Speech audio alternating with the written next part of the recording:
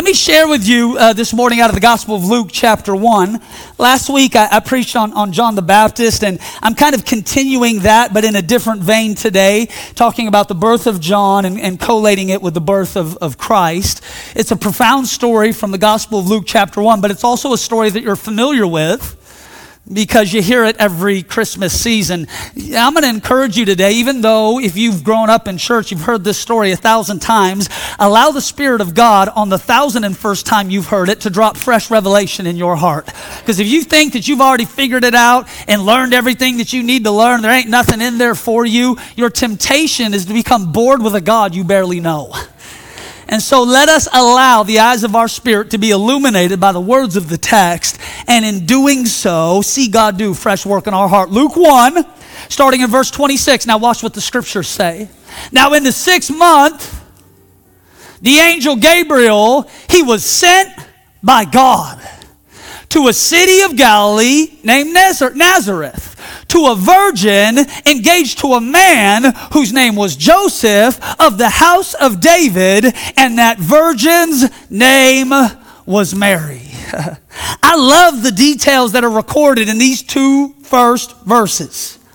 It wasn't just biographical data. It wasn't just Luke's attempt at a Wikipedia entry. What Luke is proving is that, in fact, the birth of Christ is the fulfillment of what all the prophets looked forward to in the Old Covenant, that in Christ we would see the consolation of Israel, the forgiveness of our sins, and the invitation to be sons and daughters of the Most High. It is not just biographical data. It is not just random cities you've never heard of. It's not just the house of David, the lineage of Joseph, a virgin named Mary, Galilee, and Nazareth. No, these are the fulfillment of words that God spoke in times past, that by his own Spirit he has brought to fulfillment in the fullness of time. God sent an angel to a region named Galilee, to a city named Nazareth, to a virgin named Mary, who was engaged to a man named Joseph, who belonged to the lineage of the house of David. When I read that, I can't help but be struck by this reality. The region you're in, it is known by God. The city you're in, it is known by God. The family that you're in, it is known by God. The relationship that you're involved with, it is known by God. Your generational line, it is known by God. And when God wants to reach a person, he will move regions, turn over cities, shake up families, interrupt relationships, and disrupt generational lines, all in an effort to meet you right where you're at. In a region called the Pacific Northwest, in a city named Pursuit, to young men and young women and older men and older women, to angels guarding their flocks by night, to folks faithfully serving God in the midst of their day-to-day existence. God dispatched an angel from the presence of God who carried a word and said, you thought your life was mundane, you thought your city was an accident, you thought your business was a coincidence. In fact, it is the fulfillment of what God spoke in times past from the very foundations of the earth. You're right where he wants you. You're right when he wants you. And he's about to do an incredible work through your life. Now watch. Verse 28. And having come in, the angel said to her, rejoice, highly favored one. It's the Lord who is with you, and you are blessed amongst women. I love this. But when she saw him, she was troubled at his saying. You ever find yourself being complimented by a family member or a coworker, but you know it's a setup for a big ask? They can barely get through half their compliments until you finally ask the fateful question, so what do you want? And that's what I imagine this moment to feel like for Mary. Rejoice, you're favored, you're blessed. God has seen your condition. Okay, Gabriel, what's the catch? There's a reason she's troubled. An out of nowhere compliment means you're about to get asked to help somebody move. An out of nowhere compliment means you're about to get broken up with. And yet, in the midst of an out of nowhere compliment to a out in the middle of nowhere teenage girl in a out in the middle of nowhere village, and all places, at all times, all-seeing, all-knowing God breaks through the mundane to speak to his servant who has been chosen to birth the Christ child. Don't you dare for a minute think that God doesn't know right where you're at today. He knows how to speak your language. He knows how to get your attention. You may feel insignificant to man, but you've always been significant to God. Your name is engraved on his hand. He won't ever forget it. And so let God be true and let every man be a liar, for his promises, they are still yes and amen. Have you ever found yourself in a situation where God said rejoice even though the outside circumstance didn't look worthy of rejoicing? And I'm reminded of what Paul says in 1 Thessalonians 5. He says, rejoice always. Pray without ceasing. In everything, give thanks. Why? For this is the will of God in Christ Jesus for you.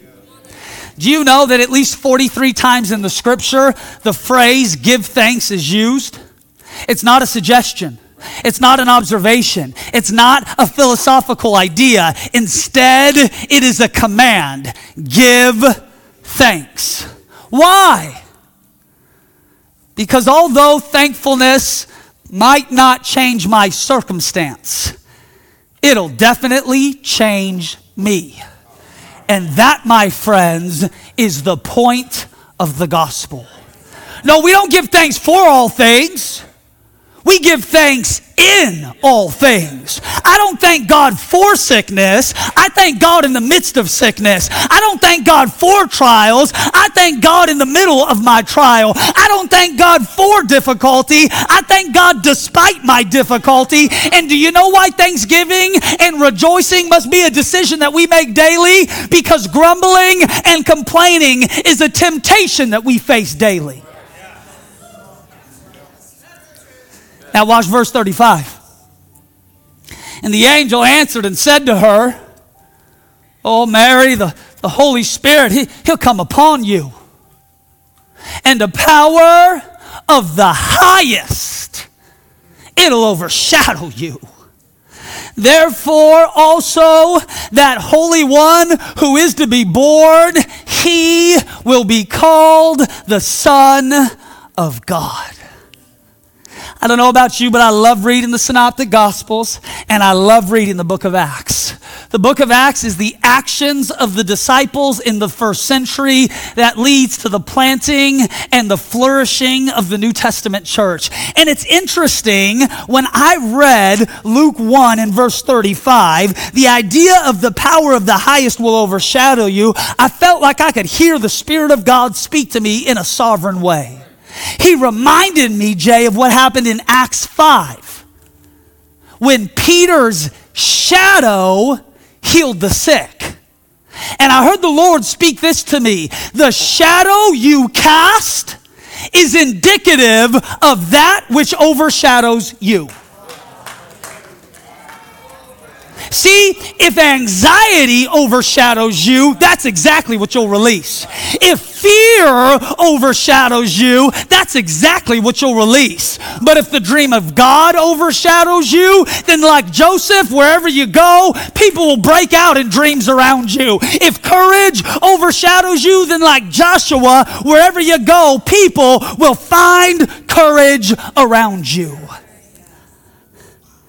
It's no wonder David prays that God would hide him in the shadow of his wings.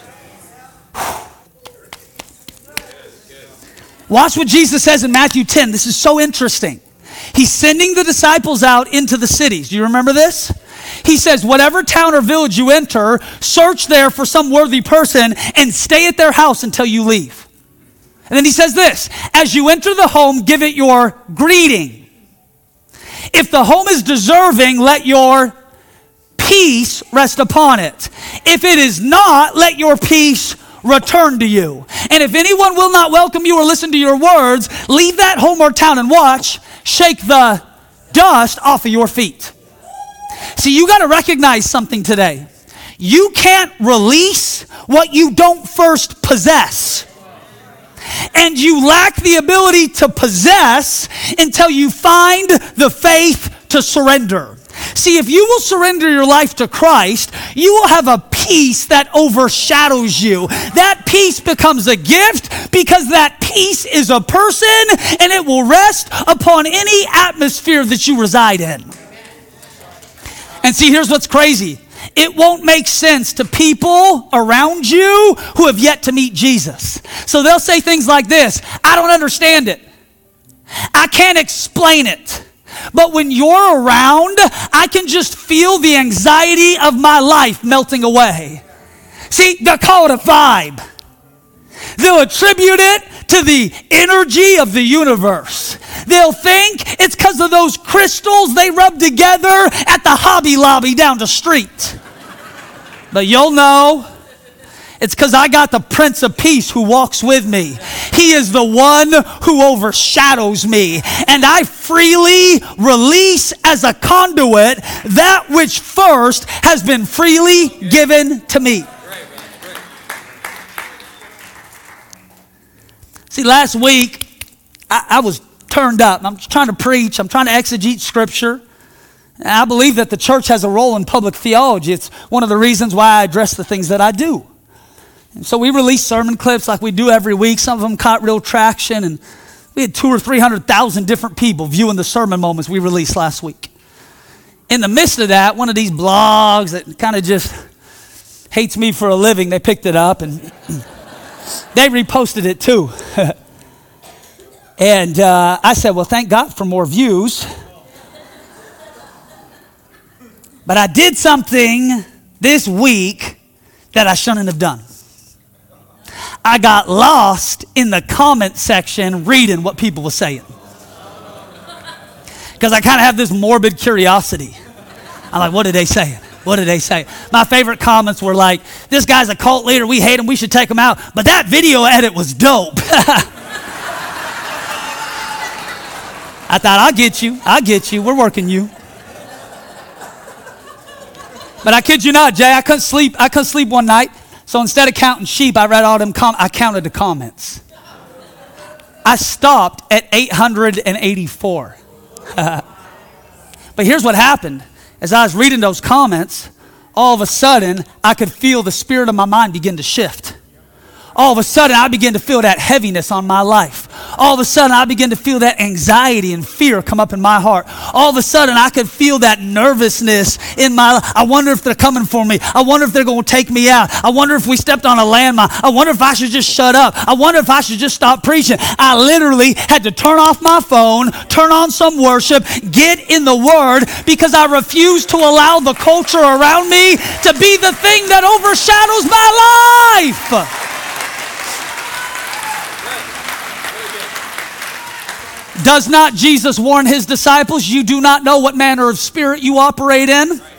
See, if I'm not careful to manage my spirit, I'll allow the fear of the online popcorn commentary to be the very thing that I release into my children's life. I'm not even trying to do it. But what overshadows me is indicative of the type of shadow that I release through my influence. Now, I love this. Now, watch. This is good. This is good. Now, watch. Now, indeed, this is the angel. He's still speaking to Mary. He says, now, indeed, Elizabeth, your relative, she has also conceived a son in her old age. In fact, she is now in the 6th month. For her who was called barren. For with God, nothing will be impossible.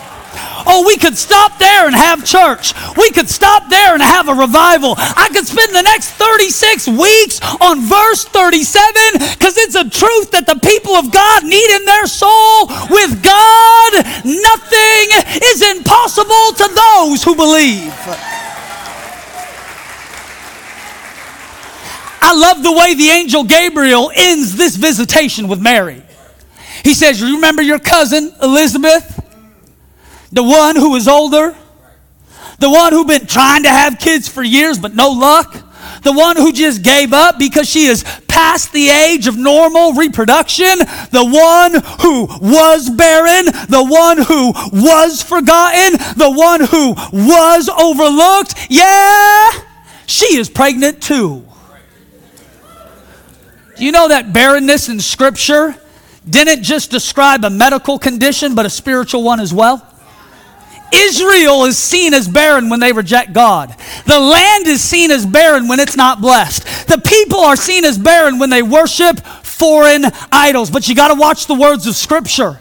Barren wasn't just Elizabeth's condition. It was her identity. For Luke says she was called barren. It was her neighbors. It was her friends. It was those family members who always asked, when is it going to happen for you? It was the priest who didn't understand. It was the business associate who stabbed you in the back. It was that person who lied on you and put stuff on your name that never belonged. They identified her by her dysfunction, and her name was called barren. And some of you today, you are sitting in these chairs and you are suffering under the false identities that have labeled you after your pain, your mistakes, or your failures. And I am here to tell you today, friend, because of the grace of God that has appeared to all men, Jesus Christ alone has the power and permission to redeem every part of your fractured identity. The circumstances surrounding my birth don't have permission to establish my worth. The narrative of my family system no longer has authority to dictate my outcomes. I may have been called dysfunctional in the last season, but I am called whole in this season. I may have been called broken in the last season, but I am called righteous in this season. I am coming out of shame. I am leaving the past behind. And today, I'm allowing the Father to make me a son or a daughter of the Most High. You got kids who are backslidden from church? With God, nothing is impossible. Do you have sickness or disease that is plaguing your life? With God, nothing is impossible. Do you need wisdom for the next season of your business, your marriage, your family? Oh, friend, with God, ain't nothing is impossible. The angel doesn't say nothing will seem impossible. He says nothing will be impossible. And I imagine today that there are folks all across this auditorium facing a variety of seemingly impossible situations. And friend, if we do anything in church today, let us confess the good confession of hope. What seems to be true doesn't get to have the final say, because with God, nothing is impossible for those who believe. Now you got to see this. This is very interesting. The angel doesn't say Elizabeth birthed a son. He says she has conceived a son. And in fact, she is in the 6th month of her pregnancy. See, once a promise is conceived, it now becomes a person's responsibility to carry it to term. God will initiate the miracle by faith. And in response, we grab a hold of the miracle, we carry it within the womb of our spirit until God says it's time to see that miracle delivered. Oh, God's spoken to me about campuses, schools, buildings, ministries, missions, employees, families, and resources all across this region. I carry those promises as living words inside of my soul. Yeah, sometimes the promise is so small, I forget it's even there. Sometimes the promise is still in its developmental stage. I can't even feel it kicking. No one can see it. They wouldn't believe me even if I told them, but I know I have heard his voice and I must pursue his presence. Listen, the angel of the winds is just a setup for what God's about to do next. I know that you think it's the craziest thing that we've ever done, but by this time next year, you'll be saying, oh, that was child's play. Look what the Lord has done.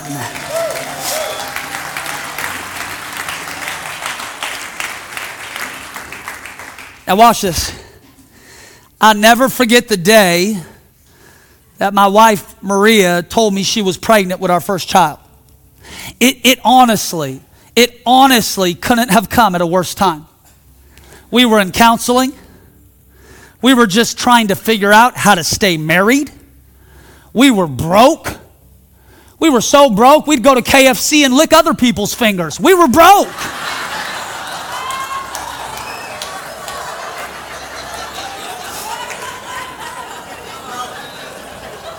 Put that on the podcast, The Rise and Fall of Pursuit. Put that on a podcast.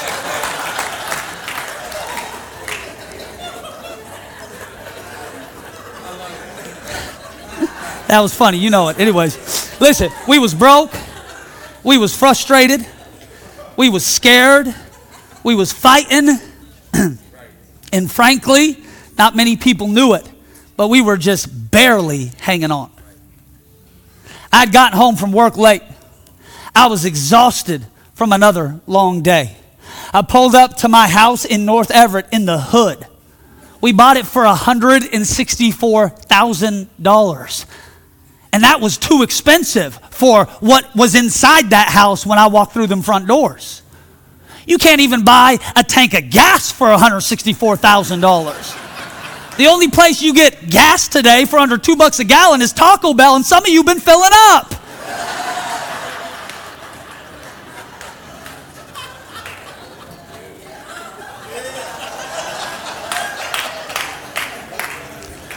I got home from work late, exhausted from another long day. I was taking out the trash before heading off to bed. And as I was taking out the garbage can out from under the kitchen sink, I just happened to notice a pregnancy test that had been thrown away. Now, I was convinced, like this must have been one of Maria's friends came over and they were excited. They took a test. They showed Maria. And I'm like trying to rationalize it in my head. Like it can't be what I think it is. It's got to be something else. Listen, we wasn't trying to have a baby. We couldn't afford to have a baby. We was taking precautions to avoid having a baby. And I asked Maria what was going on. And I said, this can't be what I think it is. And she said, oh, it is. I'm pregnant. I didn't know how to tell you. I'm terrified. And we got to figure it out. And that night ended like most nights for us in that season. Arguing and fighting until one of us fell asleep. I can't tell you how. It literally makes no sense at all. But somehow, some way, God used this pregnancy to shock us out of selfishness as we recommitted to making things work, putting God first and preferring one another. Especially now that a baby was on the way. See, all we had was a positive pregnancy test. But hear me, it was a sign that declared a new life had been conceived. Now hear me, over the next 9 months, we would do the hard work of getting our marriage back on track. We would do the hard work of learning to love and trust each other again. And at the same time, we would do the hard work of quitting our jobs, selling our house, planting a church, and moving in with our in-laws. 8 years ago, 2 miracles began in our little family. The first was a baby boy named Matthew. And the second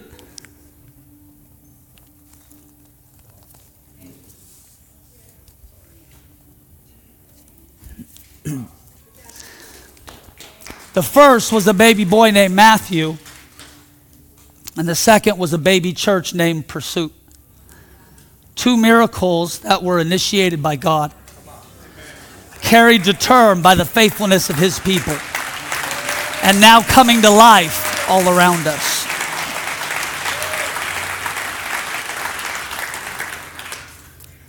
Here's the reason I tell you that story.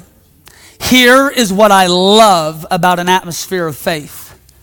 It takes an isolated testimony and it turns it in to a chain reaction of contagious miracles. See, I see this all the time in our services. God will heal one person with an injury in their shoulder, and then all across the room, shoulder pain will begin to disappear. One person will come forward in a spontaneous act of faith for baptism, and then all across the room, people run to the altar to get dunked. Mary is visited by an angel who says, surprise! A miracle baby is alive in your womb. And if that wasn't shocking enough, your old cousin Elizabeth, the one who never had a baby before, she is pregnant too. See, when God releases miracles, it's available for every person under heaven who simply has faith to believe.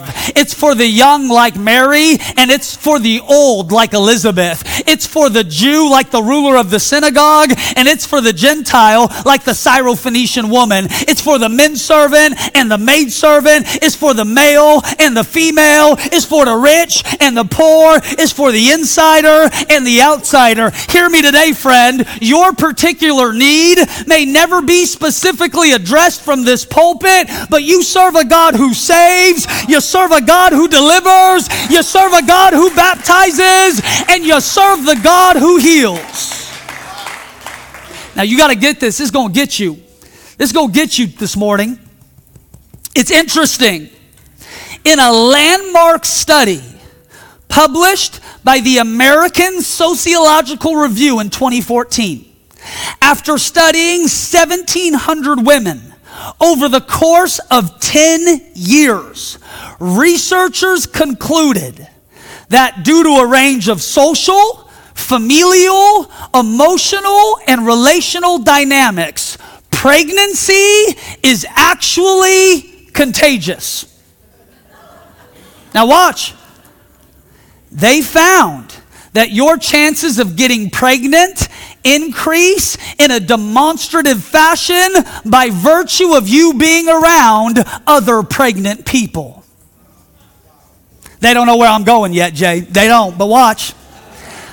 This phenomenon was demonstrated in 2019 when 36 nurses who all worked in the neonatal intensive care unit in a hospital in Kansas City all became pregnant at the same time. And you'll never guess the name of that hospital in Kansas City. It's called Children's Mercy. You ought to be careful when you show up here on Sunday morning. You might just leave pregnant with a miracle of God in your life as well.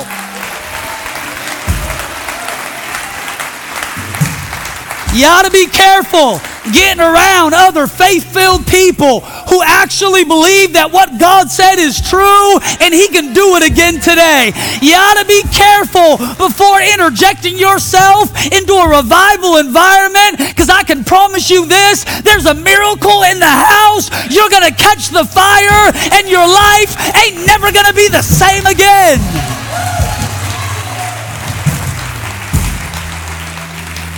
I can feel it in the room this morning as I'm preaching and as we're worshiping and as we're welcoming members. There's some of you sitting in your seat and the Holy Spirit is pulling on your heart and you're saying, God, could this be my home? God, could you make me a member of the family? God, could this be a place where we'll raise our kids in revival? God, could it be that you saved me for such a time as this? You ought to be careful, because there is something in the womb of this church that is contagious for your life and for your family. And if you'll just have enough faith to show up on a Sunday morning, I bet you would leave pregnant too. Now watch. This is where it gets really good. Even though the miracle is contagious, I want you to see this. The method is different. You see, Elizabeth's pregnancy, it happens via natural conception. Mary's pregnancy happens via immaculate conception. It's the same outcome. They're both having babies. It's the same power. They both encounter the Holy Spirit. It's the same family. Mary and Elizabeth are cousins. It's the same miracle. It's just a different method. Mary is pregnant, never knowing a man. Elizabeth is married yet barren, and now becomes pregnant after many years of waiting. See, some miracles transpire by virtue of what I call supernatural spontaneity. And yet other miracles transpire by virtue of ordinary obedience. Jesus heals some by speaking a word. He heals others by having them wash in the river. He heals others by spitting in the mud. And yet others by laying on of his hands. You might be here today and you're praying for provision. Could God drop off a pot of gold on your doorstep today? Yes. Could God also drop off a job application on your doorstep today? Yes. So whether your miracle gets delivered by a leprechaun in a green hat or by a job recruiter in a hard hat, could you just be grateful to receive from the God who supplies all of our needs according to his riches and glory? Now watch, I'm done here. Let me end here though. Watch, you got to get this. Now Mary arose in those days and went into the hill country with haste, meaning she ran. She ran to the city of Judah. Why? Because she was going to enter the house of Zacharias, and when she did, she greeted Elizabeth. And it happened when Elizabeth heard the greeting of Mary that the babe leapt in her womb, and Elizabeth was filled with the Holy Spirit. And then she spoke out with a loud voice and said, "Blessed are you amongst women, and blessed is the fruit of your womb." Mary has just found out she is pregnant. In excitement, she runs over to her cousin Elizabeth's house. As she makes her way through the front door, watch what the Bible says. When Elizabeth heard the greeting of Mary, the baby in her womb leapt, and Elizabeth was filled with the Holy Spirit. It's so interesting. That word greet or greeting in the Greek is the word aku. It's where we get the English word acoustics. It's a Greek word that means, watch, to hear God's voice, which prompts him to birth faith within. The story started with an angel greeting Mary and a miracle happening in her womb. And the story ends with Mary greeting Elizabeth and Elizabeth being filled with the Holy Spirit. To be honest, this is a little challenging for my theology. No one gave Elizabeth my book. No one even prayed for her. It wasn't explained. There was no fire or wind. All there was a teenage Mary coming in through the front door, giving a greeting to her cousin Elizabeth, and the result is a baby who jumps and a woman who is filled. And you need to know today, that is what I am believing for to happen all across this room, all across this region, that at the greeting of people who sit in this chair, at the greeting of volunteers on our team, families will be hit with joy, miracles will transpire in people's lives, and folks will encounter the power of God's Holy Spirit.